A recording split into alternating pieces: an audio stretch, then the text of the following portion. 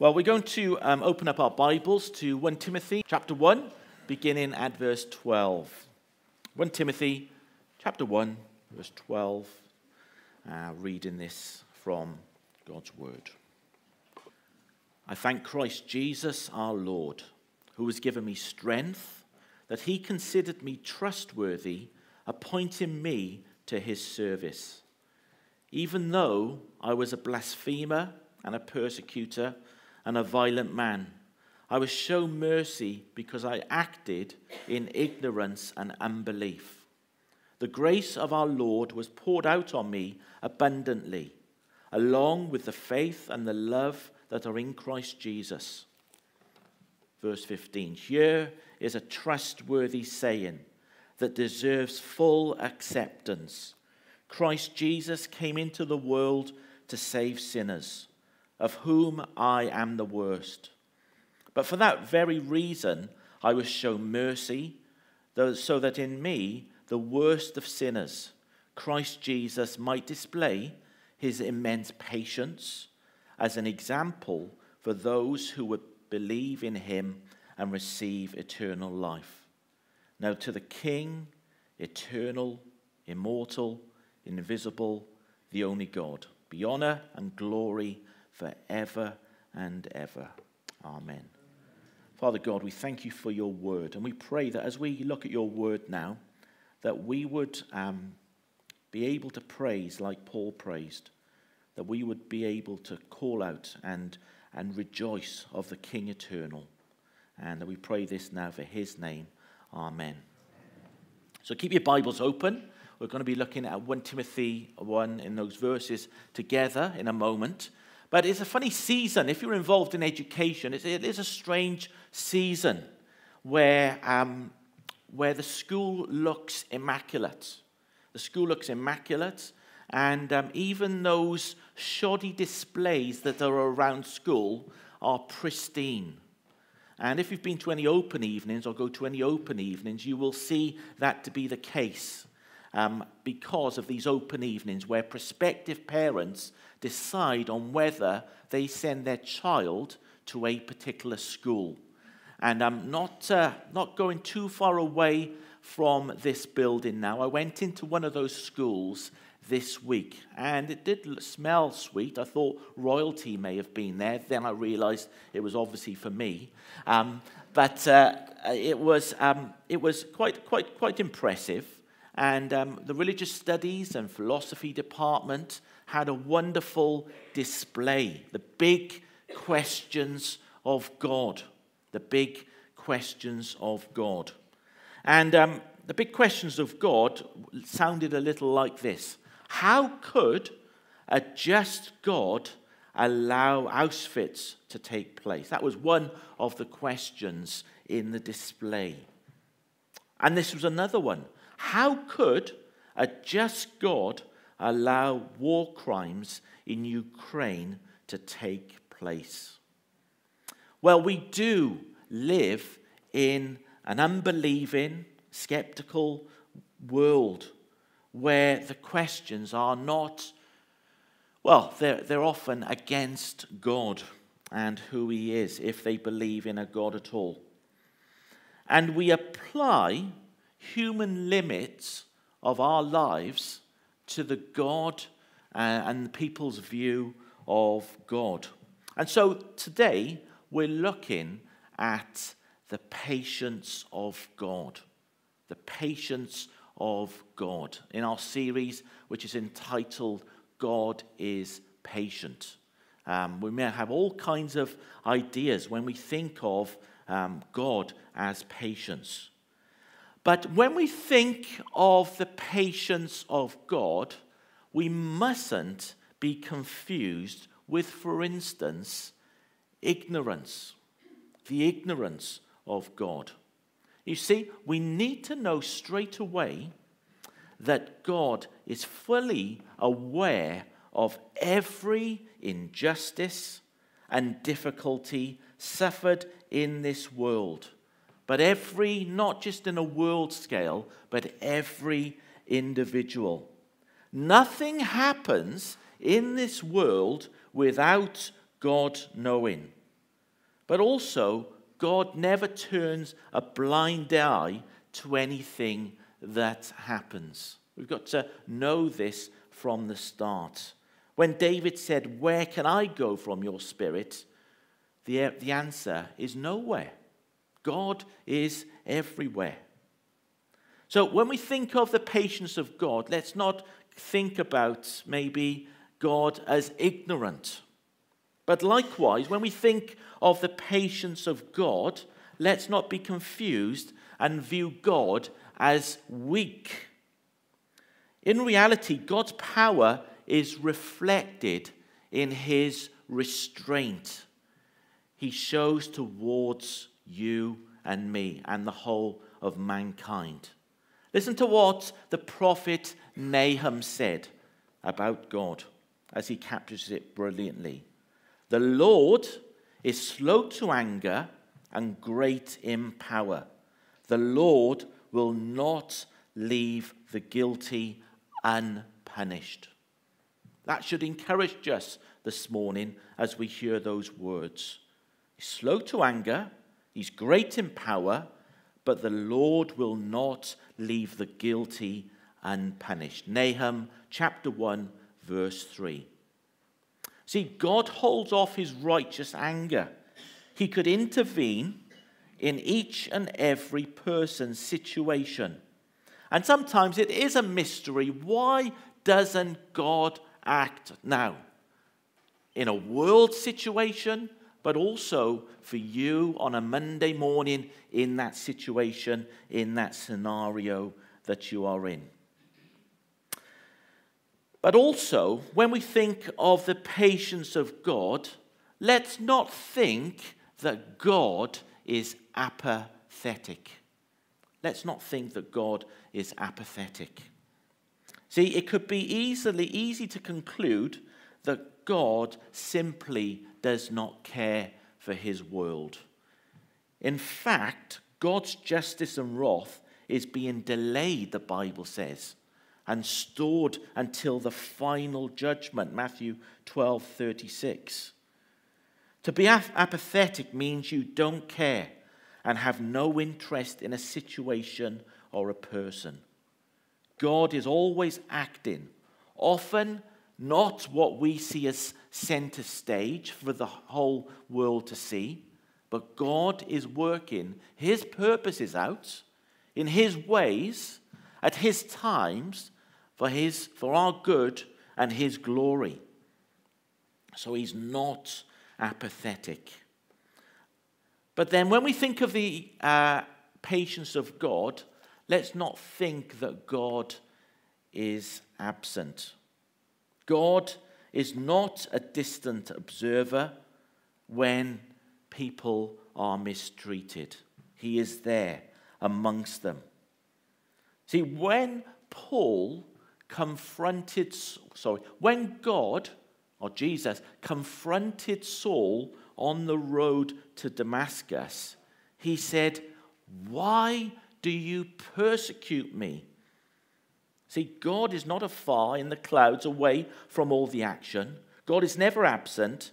God was there in the times when those early Christians were fed to the lions, when those martyrs were burnt at the stake, and when Christians around the world today are being persecuted for their faith.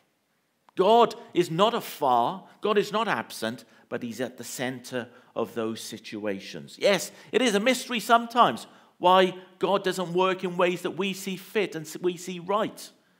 But let's not have that idea that God is absent.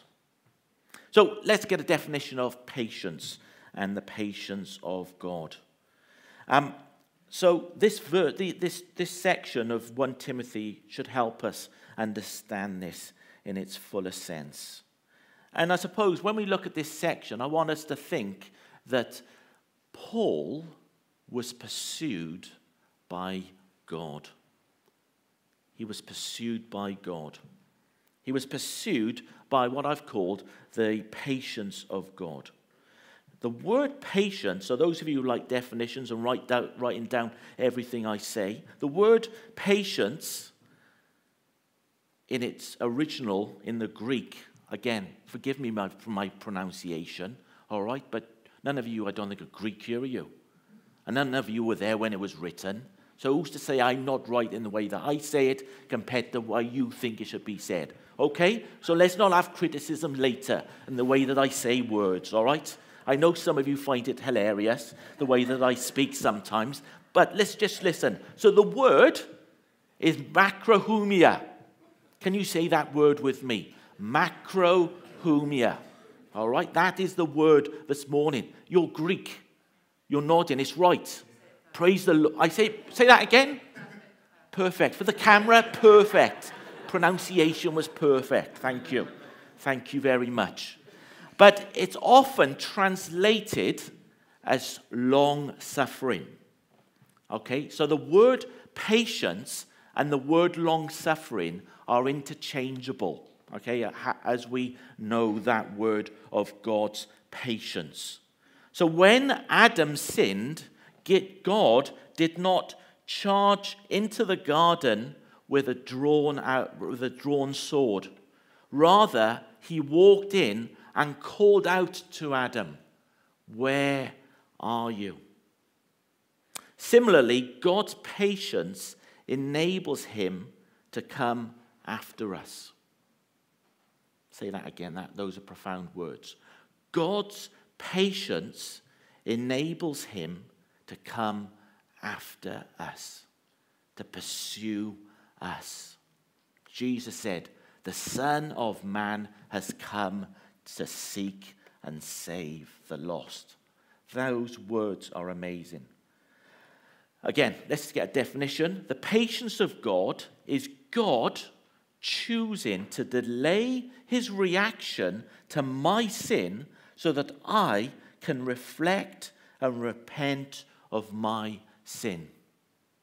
The patience of God is God choosing to delay his reaction to my sin so that I can reflect and repent of my sin. God's patience this morning, as we see in this reading, should move us from the situation, from who we are, to lift our eyes to adore and praise him. That's how Paul ends this reading. It's a wonderful thing to know the patience of God, the long suffering of God. He gives us this opportunity to see our sin, to see our wrongdoing, to call out on him, and to follow him. It's a wonderful thing. Without it, without God's patience, we would be in the dire straits. We would be in a hopeless situation with no hope, facing a lost eternity. Imagine if God wrote you off for all the things that you had said, the things you had committed, the things you had thought, the things that you hadn't done. He could, and he should, but he hasn't. He is long-suffering. He sees everything, the good, but also the bad, of those things public and those things private, and yet he calls you to come to him. This is the grace of God, every day working out in your life and mine. The last couple of weeks, I've been going around on my push bike. All right, I'm not pushing the bike, but for some reason we call it a push bike because you push the pedals as opposed to a motorbike. I want to have a motorbike, but I'll get that when I grow up. So I've got this push bike going around, and man, has my patience been tested. Those drivers, of course, it's always the drivers, and those pedestrians. There were things that have come out of my mouth in the last 2 weeks I didn't realize I had part of my vocabulary, and it wasn't conduit. If I had a horn, I'd be tooting it. I really sounded silly the other day. I said to this driver, "Have you read the Green Cross Code?" The things you say. It's like you say that to a junior school child, don't you, about crossing the road? But I was saying it to this driver. Haven't you read your Green Cross code? And these 65-year-olds who kind of just sightsee as they go across the road. And those drivers who are driving at 10 miles an hour, okay, there are Sunday drivers, but this is Tuesday morning. Patience, man, I need it. But in Paul's experience, as we look at this passage, Paul's experience is a God of grace. A God of grace who chose not to respond to the sinner that he was. And Paul, I'm sure, felt sick as he wrote those words of what he was. Verse 13, he was a blasphemer. No doubt Paul would have cursed the name of Jesus on many occasions during his active opposition to the gospel. Okay? He was a persecutor. Paul was guilty of doing all that he could to destroy the lives of those who choose to follow Christ. In the same way that some of you watch Netflix and go on Amazon or on the BBC for some kind of entertainment, Paul would find delight and great entertainment of watching Christians being killed for their beliefs. This is what he says in Galatians 1 verse 13. For you have heard of my previous way of life in Judaism, how intensely I persecuted the church of God and tried to destroy it. He actively tried to destroy the work of God with these new believers. He was described as a violent man. Paul was insolent and insulting before his conversion. This is the man that most of us have read time and time again as he was changed and transformed, but he was ultimately pursued. He was loved and he was the one that Jesus had in mind from the creation of the world, whilst Paul was doing these evil acts. So the third point this morning. He was empowered by the patience of God. This is Paul. And we see this in a few sections in verse 12, verse 15, and verse 16. Let me just briefly go through these together.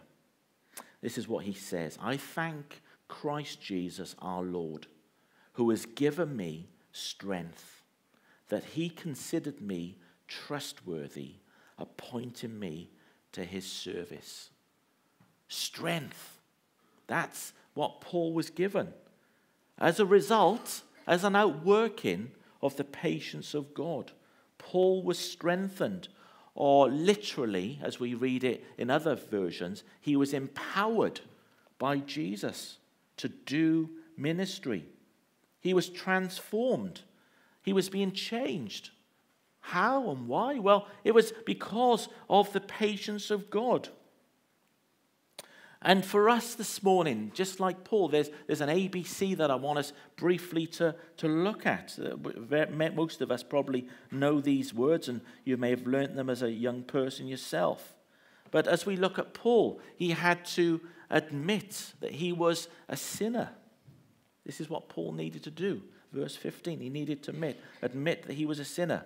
He said, I am the worst of them. And this went against his natural prideful self. And that's the same for us, isn't it? None of us want to admit that we're wrong. None of us think that we're as bad as someone else. There are worse people than us, worse drivers. There's always someone else who's worse. But in God's eyes, we are the same. We're a sinner. And so Paul needed to admit that he was the worst of sinners, that he had to come to Jesus and see that it was only Jesus who was going to get him out of the situation. So there was that admitting of his sin. But secondly, he had to believe. He had to believe, verse 16.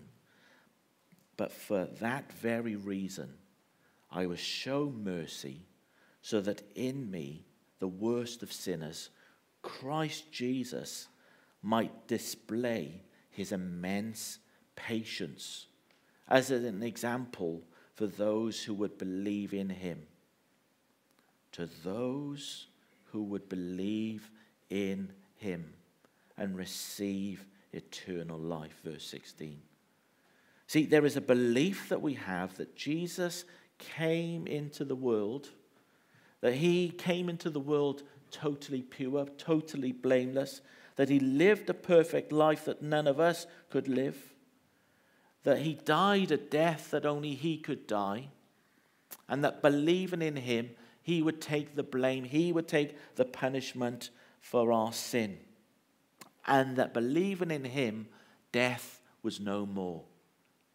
That death was not the full stop, but death was the comma of the story of God. And then thirdly, the C. He had to conform to his purpose for his life. He says, he considered me faithful, appointing me to his service, or the ministry, as it says at the end of 12. See, living for Jesus means putting him at the center and thus making him Lord of all. Paul knew that he needed not to follow his own way, not to follow his old religion, but to make Jesus his center, his all of who he was. And likewise for us, he wants us to not live for ourselves, to not even live for someone else, but to live for him, making him center, making him the everything, to conform to his way. While I've been preparing this, I've been thinking of the imagery of agriculture and farming. It's not because I watch Country File on a Sunday night, but there is this sense, isn't there, that in the Bible it does speak of agriculture and farming as an image. Jesus used it in his parables many times. And I think there's something in that for us all, really. Not only do we have a God who is patient, just like the farmer is patient for his crops, but for us too, of seeing our lives unfold and having that patience, that the fruit of the Spirit. There we are. There's another analogy to growth and agriculture, the fruit of the Spirit. So it's a wonderful thing, the patience of God. It's changed your destiny as you follow Jesus. But let's pray for those others that maybe we have lost patience with, that they too can know Jesus, then that God is searching and seeking them. Well, at this point normally I would say amen, and then we'd sing our final song. I'm just going to read various scriptures that I'd like us to meditate on. Let these words fill you. We talk about meditation. Meditation often is about emptying your head, but biblical meditation is filling your head with God and his word. So let me just read out some Bible passages, and let's just quietly consider them. Don't turn to them in your Bibles or on your app. Just close your eyes and listen and turn these words as worship. The psalmist wrote these words: "The Lord is gracious and compassionate, slow to anger and rich in love. Yet the Lord longs to be gracious to you. He rises to show you compassion. For the Lord is a God of justice. Blessed are all who wait on him." Matthew 18. At this, the slave fell down on his face before him and said, "Be patient with me, and I will pay you everything." Then the master of that slave had compassion, released him, and forgave him the loan. And some words from Paul in his various writings. Do you despise the riches of his kindness, restraint, and patience, not recognizing that God's kindness is intended to lead you to repentance? And what if God, desiring to display his wrath and to make his power known, endured with much patience objects of wrath ready for destruction? Therefore, God's chosen ones, holy and loved, put on patience. Father God, we thank you for your long suffering. We thank you for your patience. We thank you that you have saved wretches like us. We thank you, Father, that we see this throughout Scripture. And we pray that we too would show patience in our lives as part of that fruit. But we would also trust you in situations and be patient.